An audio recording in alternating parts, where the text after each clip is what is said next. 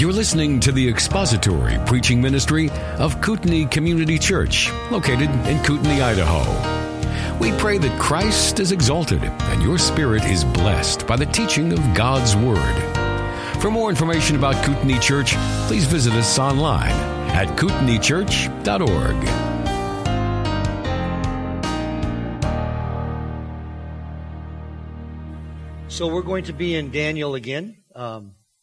Chapter 2, we left off on verse 13 last time we were together. So I would like to read from, we'll read from chapter 2, verse 4. Yeah, that doesn't seem appropriate, but it's a big chapter. We're going to read through, let me just kind of take a check here and see how far I think we'll get today. Yeah. That's a dream on, kid. Chapter 2, verse 4 through 30. We'll read through verse 30. Daniel chapter 2, verse 4 through 30. Then the Chaldeans spoke to the king in Aramaic. O king, live forever. Now by the way, to set the stage, he's asked them to tell him his dream and the interpretation. And he's not going to tell them what the dream was. They have to, in their particular situation, guess it. Daniel won't have to guess. Then the Chaldeans spoke up to the king in Aramaic. O king, live forever. Tell the dream to your servants, and we will declare the interpretation. The king answered and said to the Chaldeans, the command from me is firm. If you do not make known to me the dream and its interpretation, you will be torn limb from limb, and your houses will be made a rubbish heap.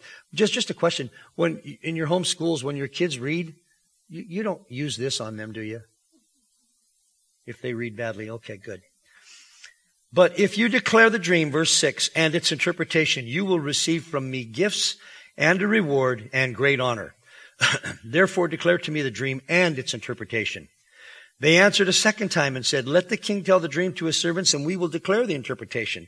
The king answered and said, I know for certain that you are bargaining for time, inasmuch as you have seen that the command from me is firm, that if you do not make the dream known to me, there is only one decree for you. For you have all agreed together to speak lying and corrupt words before me until the situation is changed. Therefore, tell me the dream that I may know that you can declare to me its interpretation.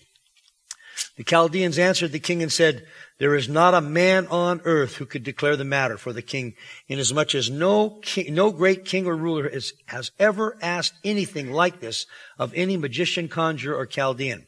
Moreover, the thing which the king demands is difficult, and there is no one else who could declare it to the king except God's, whose dwelling place is not with mortal flesh. Because of this, the king became indignant and very furious and gave orders to destroy all the wise men of Babylon. So the decree went forth that the wise men should be slain, and they looked for Daniel and his friends to kill them. Then Daniel replied with discretion and discernment to Arioch, the captain of the king's bodyguard, who had gone forth to slay the wise men of Babylon. He answered and said to Arioch, the king's commander, for what reason is the decree from the king so urgent? Then Arioch informed Daniel about the matter. So Daniel went in and requested of the king that he would give him time in order that he might declare the interpretation to the king. Then Daniel went to his house and informed his friends Hananiah, Mishael, and Azariah about the matter, in order that they might request compassion from the God of heaven concerning this mystery, so that Daniel and his friends might not be destroyed with the rest of the wise men of Babylon.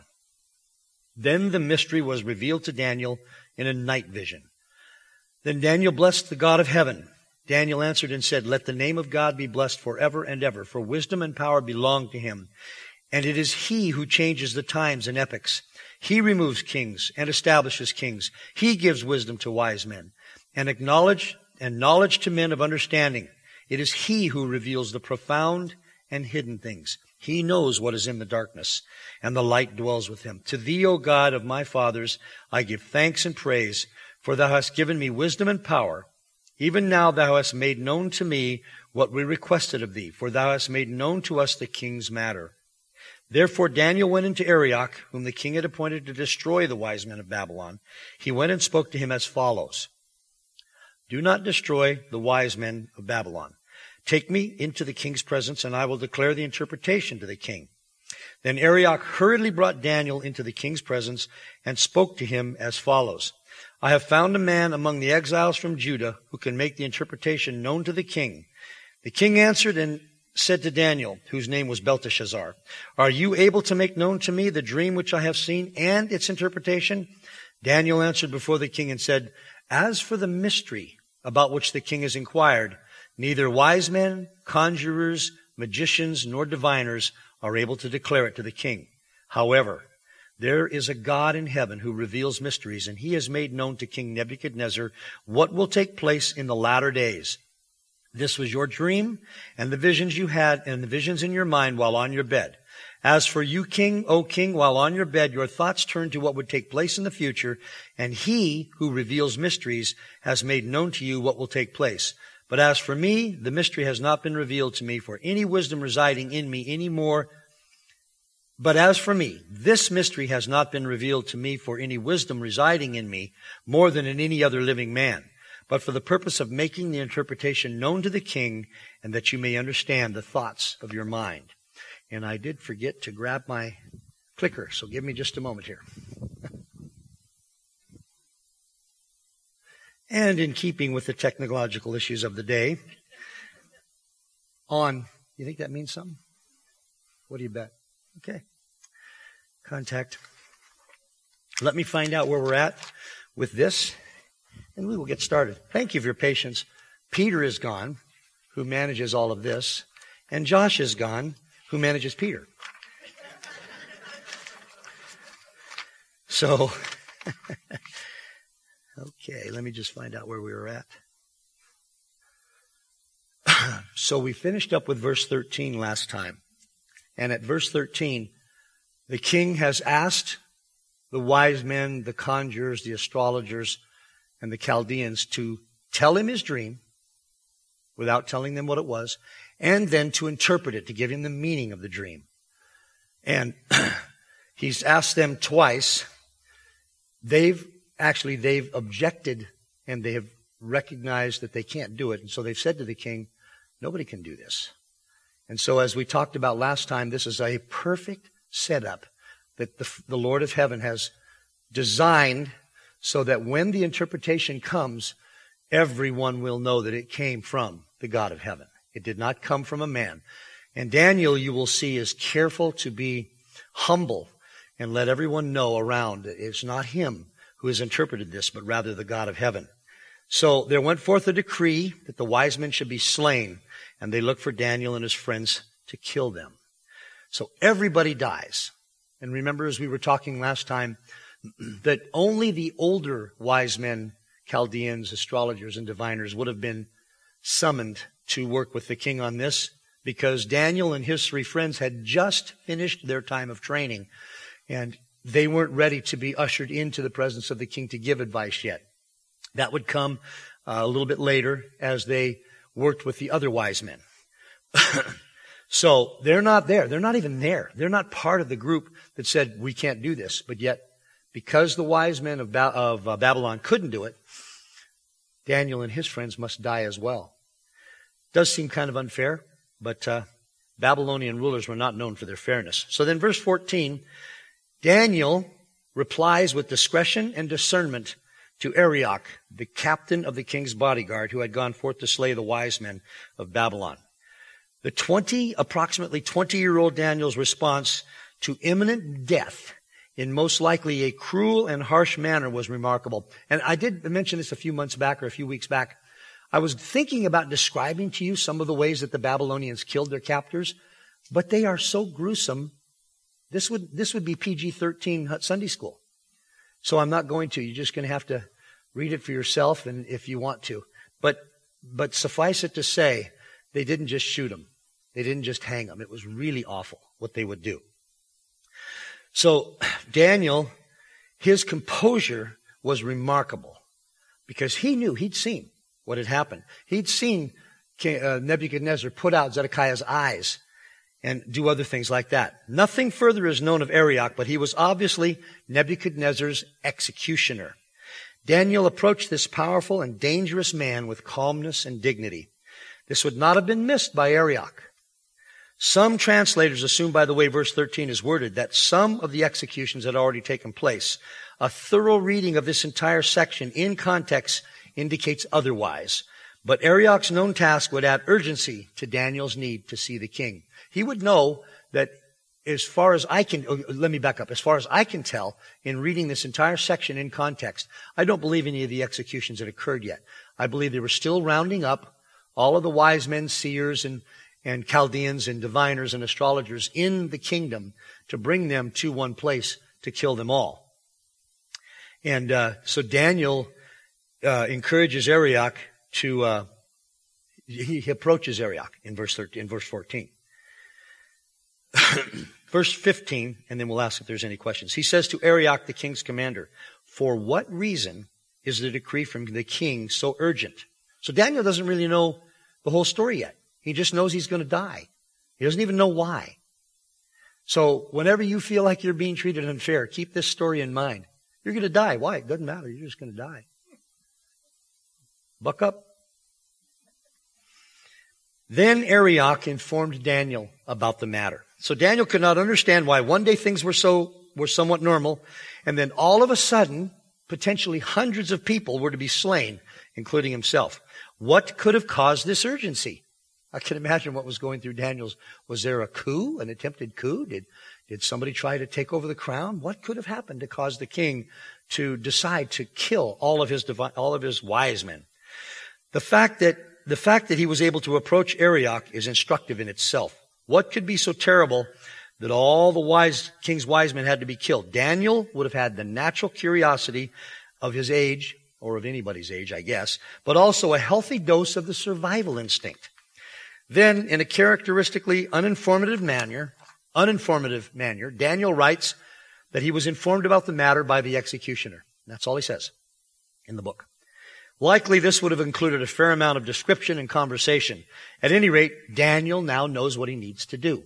So when he asked Arioch what could have caused this, and the scripture says that Arioch informed Daniel of the situation, about the matter, that probably took a bit of time to explain to him that all the conjurers had come in. The king had a dream, asked them to give him the dream and the interpretation. They whined about it. He said, "You're all going to die if you don't do it."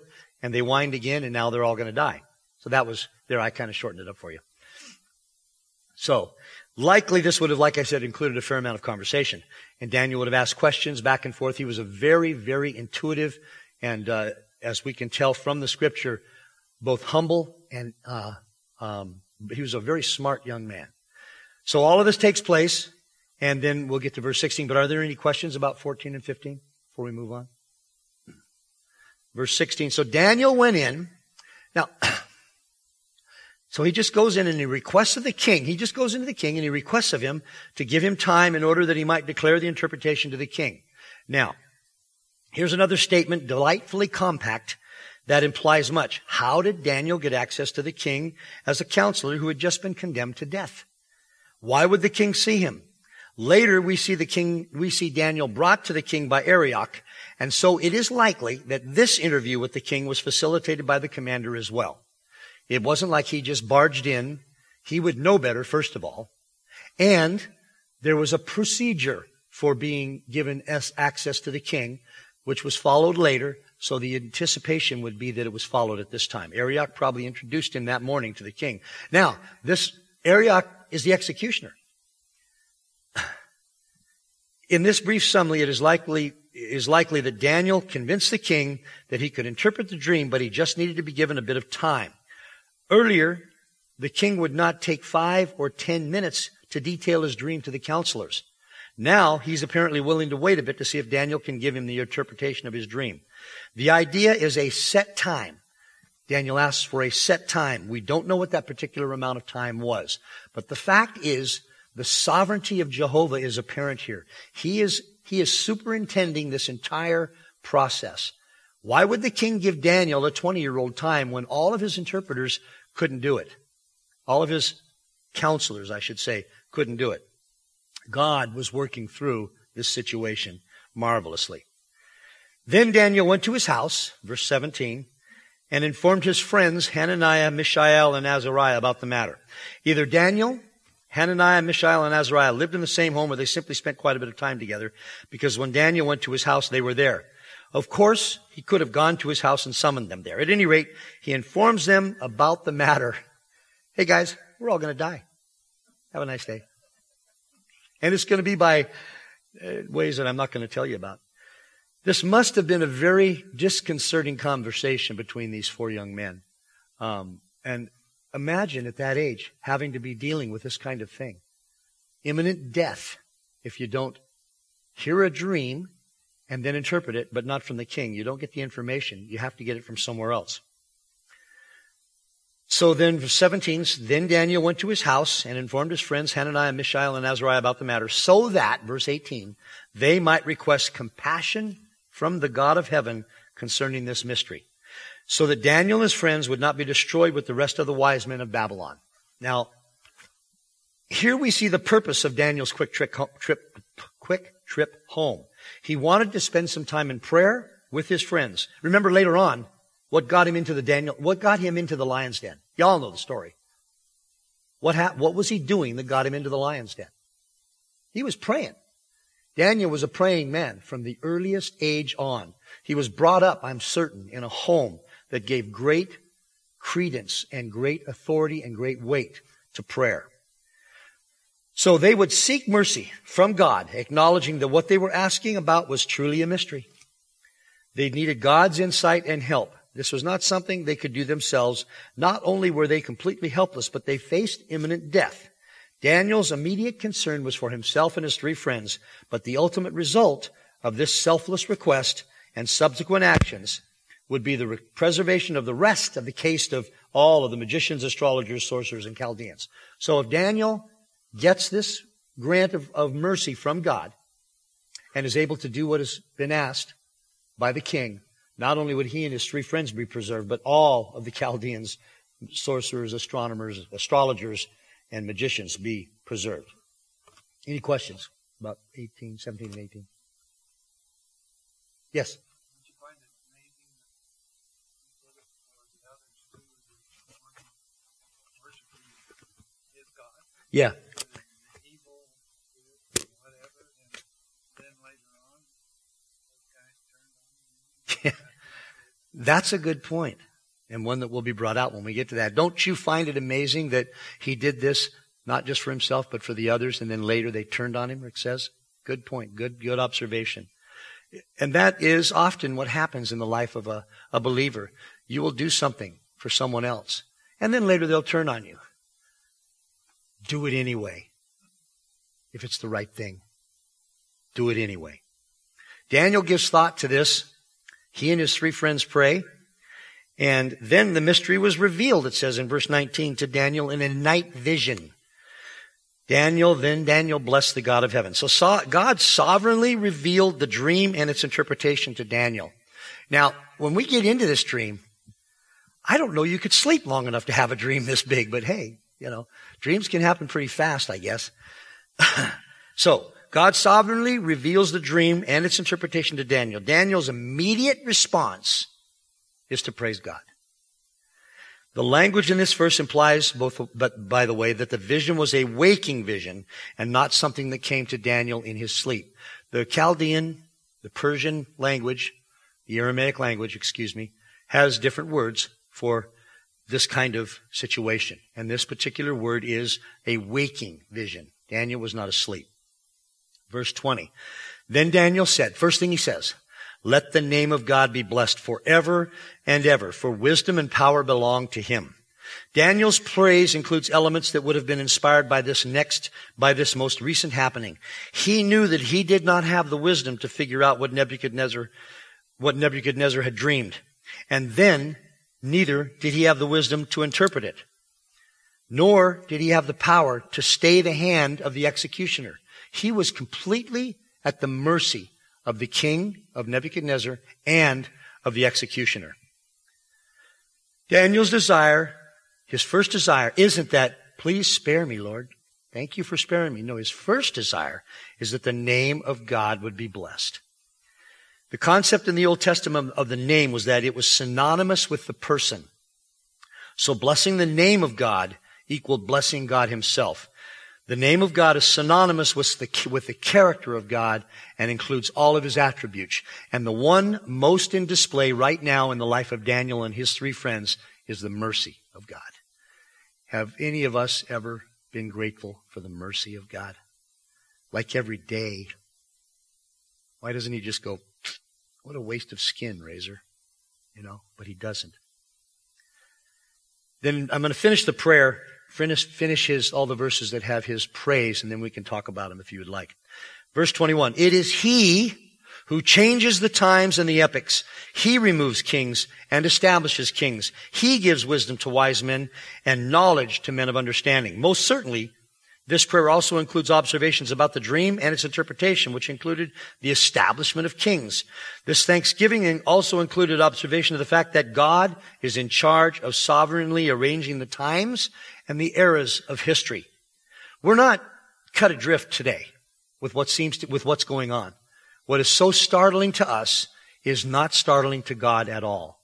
One of the people who mentored me years ago, he said, you'll never see sweat on God's upper lip.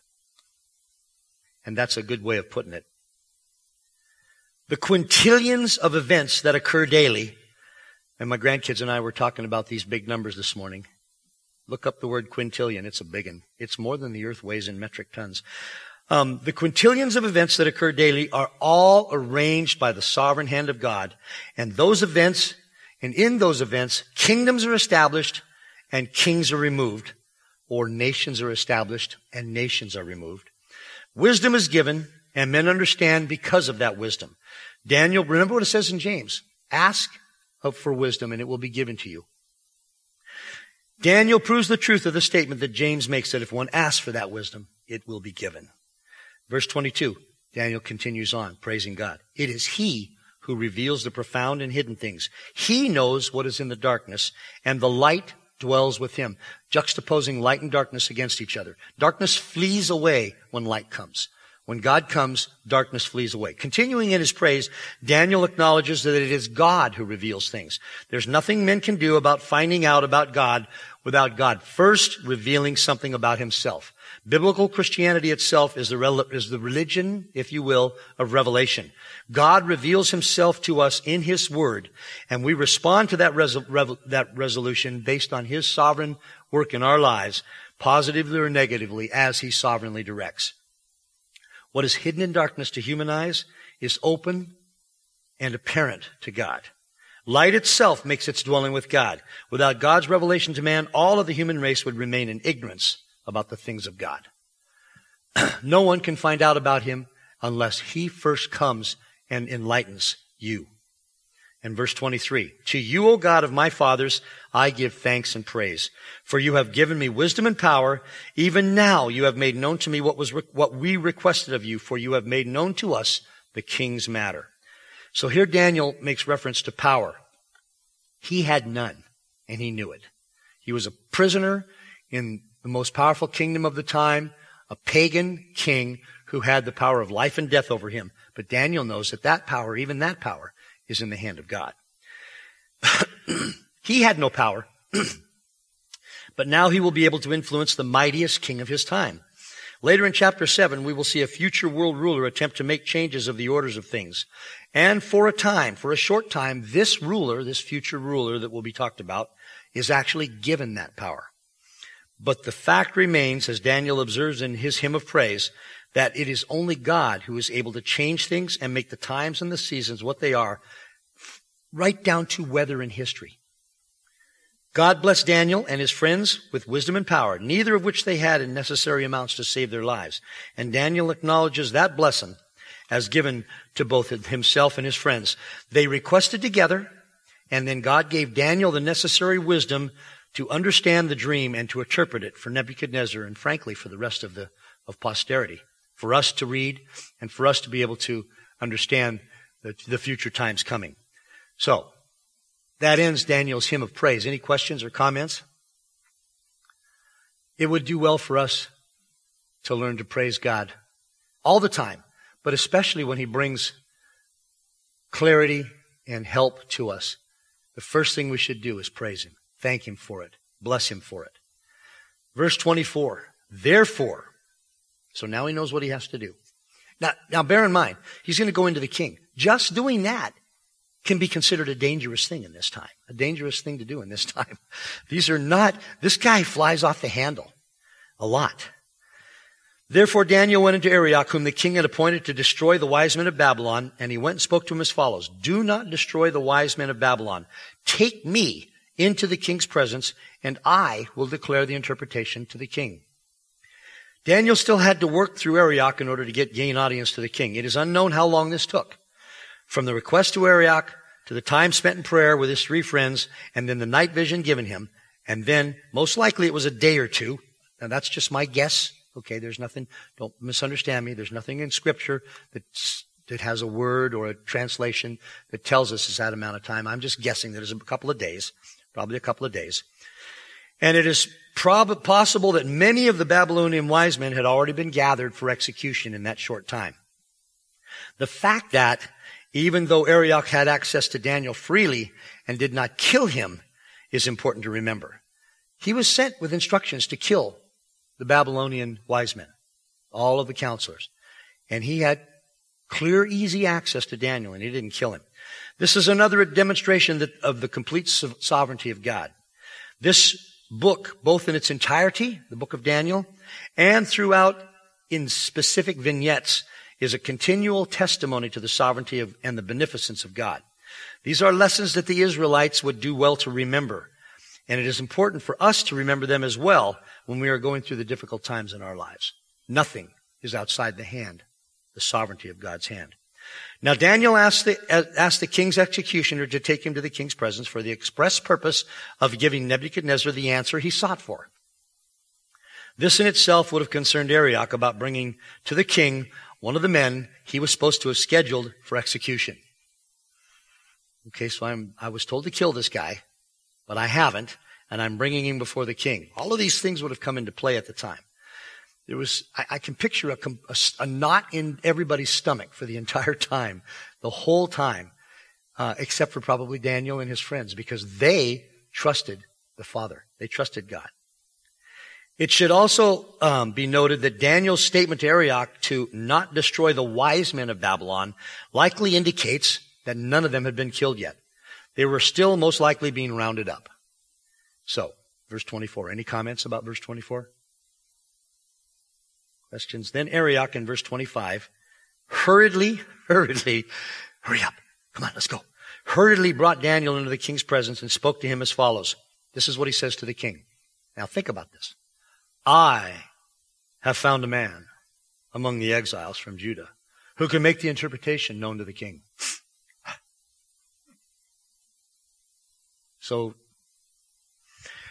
we'll get to that in a minute. The word translated hurriedly has within it the idea of alarm. Hastening because of fear and alarm. Arioch, knowing his responsibility to kill all of the advisors, is now going to be bringing in one of those advisors to the presence of the king well after the order for execution had gone out. Truly, Arioch was taking a chance here, but he apparently had confidence in Daniel. This is all the more amazing that a man who had achieved the position of the chief executioner of the king of Babylon would take a chance on a 20-year-old outcast from Judah. It is likely also that Arioch's trust in Daniel included some self-interest. I have found a man. He probably hoped to participate in whatever reward might come from giving the king the answer to his problem. His statement, I have found, isn't quite accurate, for Daniel himself went in to see Arioch. He was not summoned. Arioch didn't find Daniel. Daniel found Arioch. But you don't see Daniel arguing with that. He doesn't bring it up. I can't picture myself not doing that, unfortunately. Any comments about verse 25? Or concerns, questions? So then 26. The king said to Daniel, whose name was Belteshazzar, and that's Daniel reminding us that he is a functionary of the king in Babylon. So here's what the king says. He asked this question. Are you able to make known the dream which I have, to make known to me the dream which I have seen and its interpretation? Nebuchadnezzar's response to Daniel is important. He didn't simply tell Arioch to put him with the rest of the culprits to be killed. He asked Daniel if he could both relate to him the dream that he had had and give him the interpretation of the dream. Now, Remember his response to the other wise men when they said, "Oh, king, no one has ever done this before. This ain't the way we do this. You got to tell us first." What was his response? Kill them all. So he's asked Daniel the same thing. Are you able to give me the interpretation? And then in verse 27, Daniel answered before the king and said, and this is wonderful. He says, "As for the mystery about which the king has inquired, neither the wise men, conjurers, magicians, nor diviners are able to declare it to the king." So he's reminding the king of what happened that caused him to send out the order for execution. Daniel, no, Daniel, don't do that. But he uses a new descriptive name in his response to the king. The word for conjurers is Aramaic for astrologers. These are people who believe, and this is again a perfect segue into declaring the truth and reminding the king that people who think they can read the stars can't. These are people who believe that they can discern information about the future from the heavens and the stars. Do you get your astrology report in your emails, whether you like it or not? I do.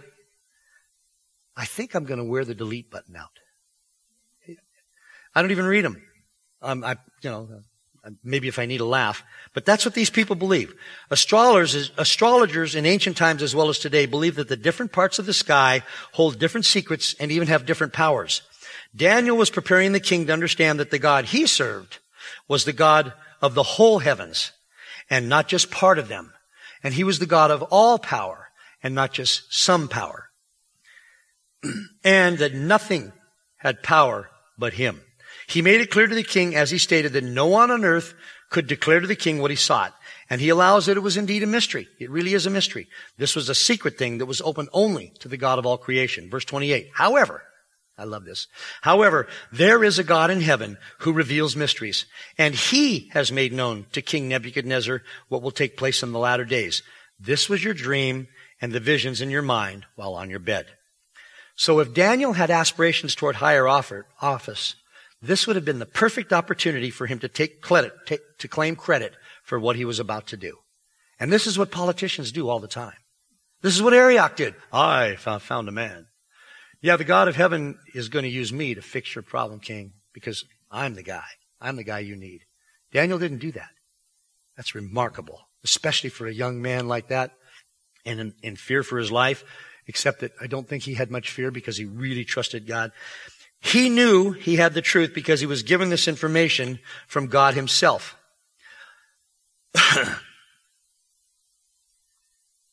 It would have been in his best interest, from a human perspective, to proclaim it to the king as though he had come up with it. He would most certainly have been elevated, honored, and enriched, especially when he starts interpreting the dream and it's accurate and the information the king remembers. This is what I dreamed, and the interpretation. If he could give him the events of the dream without ever having been told them, then most likely the interpretation was just as accurate as that. So the king would have been glad to honor him, like he said earlier, to the astrologers and such. That if you give me if you tell me what I dreamed and give me the interpretation, you will be honored. The theme of the book of Daniel, at least in part, is the absolute sovereignty of God. Here Daniel strengthens and supports that theme by reminding Nebuchadnezzar that only God can reveal these kinds of mysteries. And he begins the interpretation even here by telling Nebuchadnezzar that his dream was about the latter days. See, he wouldn't have known anything. What is this about? Daniel's proclamation served at least two objects. Number one, he was elevating Jehovah above anything Nebuchadnezzar had ever imagined, and Rick pointed this out, he was defending the other wise men, proclaiming to Nebuchadnezzar that they could not have been expected to know this. They were just men. So in effect, Daniel declares God's sovereignty, and at the same time, intentionally or unintentionally, he protects the pagan seers from their own duplicity. He protects them from death. And later on, they betray him. Gladly betray him. Throw him under the bus, as it was, or throw him under the chariot, I guess. Wrong timing. He downplays men, and he gives glory and credit to God. In doing this, he was even taking a chance, because clearly he was elevating Jehovah above all the Babylonian gods, who remained absolutely impotent to provide information to the wise men necessary for interpreting Nebuchadnezzar's dream. Commentators have fixed upon the phrase latter days. Some say that it is a statement after the fact by the spurious Daniel of the 2nd century BC, the one that they say this book was not written in 600 BC. It was written in later, much later. This would regard the latter, and that the statement has no messianic context. This would regard the latter days of stopping short of the coming of the Messiah as depicted in the New Testament. The implication is that each of the writers who use this term, and it is used 14 times in the Old Testament, are only using it from their own personal perspective, and that it depicts the latter days of their own vision. Boy, I don't think we're going to get through the end of this verse.